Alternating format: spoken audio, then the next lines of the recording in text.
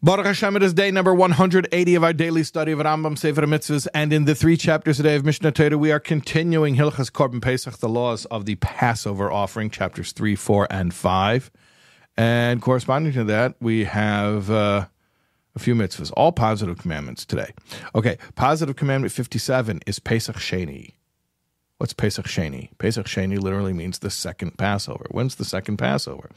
Well, you know when the first Passover is. I don't mean the holiday Passover. I mean the offering, the sacrifice of Passover. Oh, we said it yesterday, on the 14th day of the month of Nisan.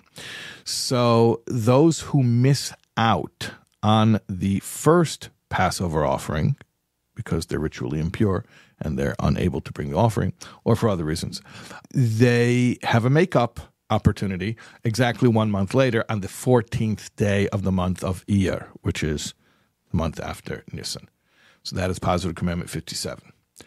Positive commandment 56 is the mitzvah of eating the meat of the Pesach offering, to eat it that night, meaning the night of the Seder, roast it over fire. There's a very specific way of preparing the meat of the Korban Pesach, together with matzah and bitter herbs, hence the famous Hillel sandwich. Positive commandment 58 is the mitzvah of eating the Korban Pesach Sheni.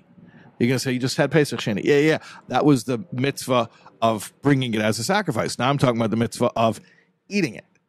And that's done just like the Pesach Rishon, the first Pesach offering, is sacrificed on the 14th and then eaten in the evening of the 15th of Nisan.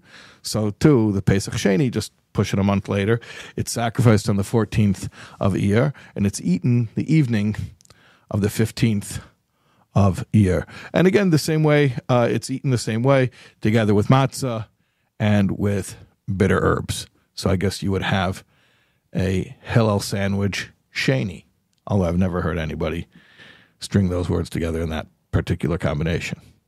Okay, we're going to continue with more Pesach-related, Korban Pesach-related laws tomorrow, God willing.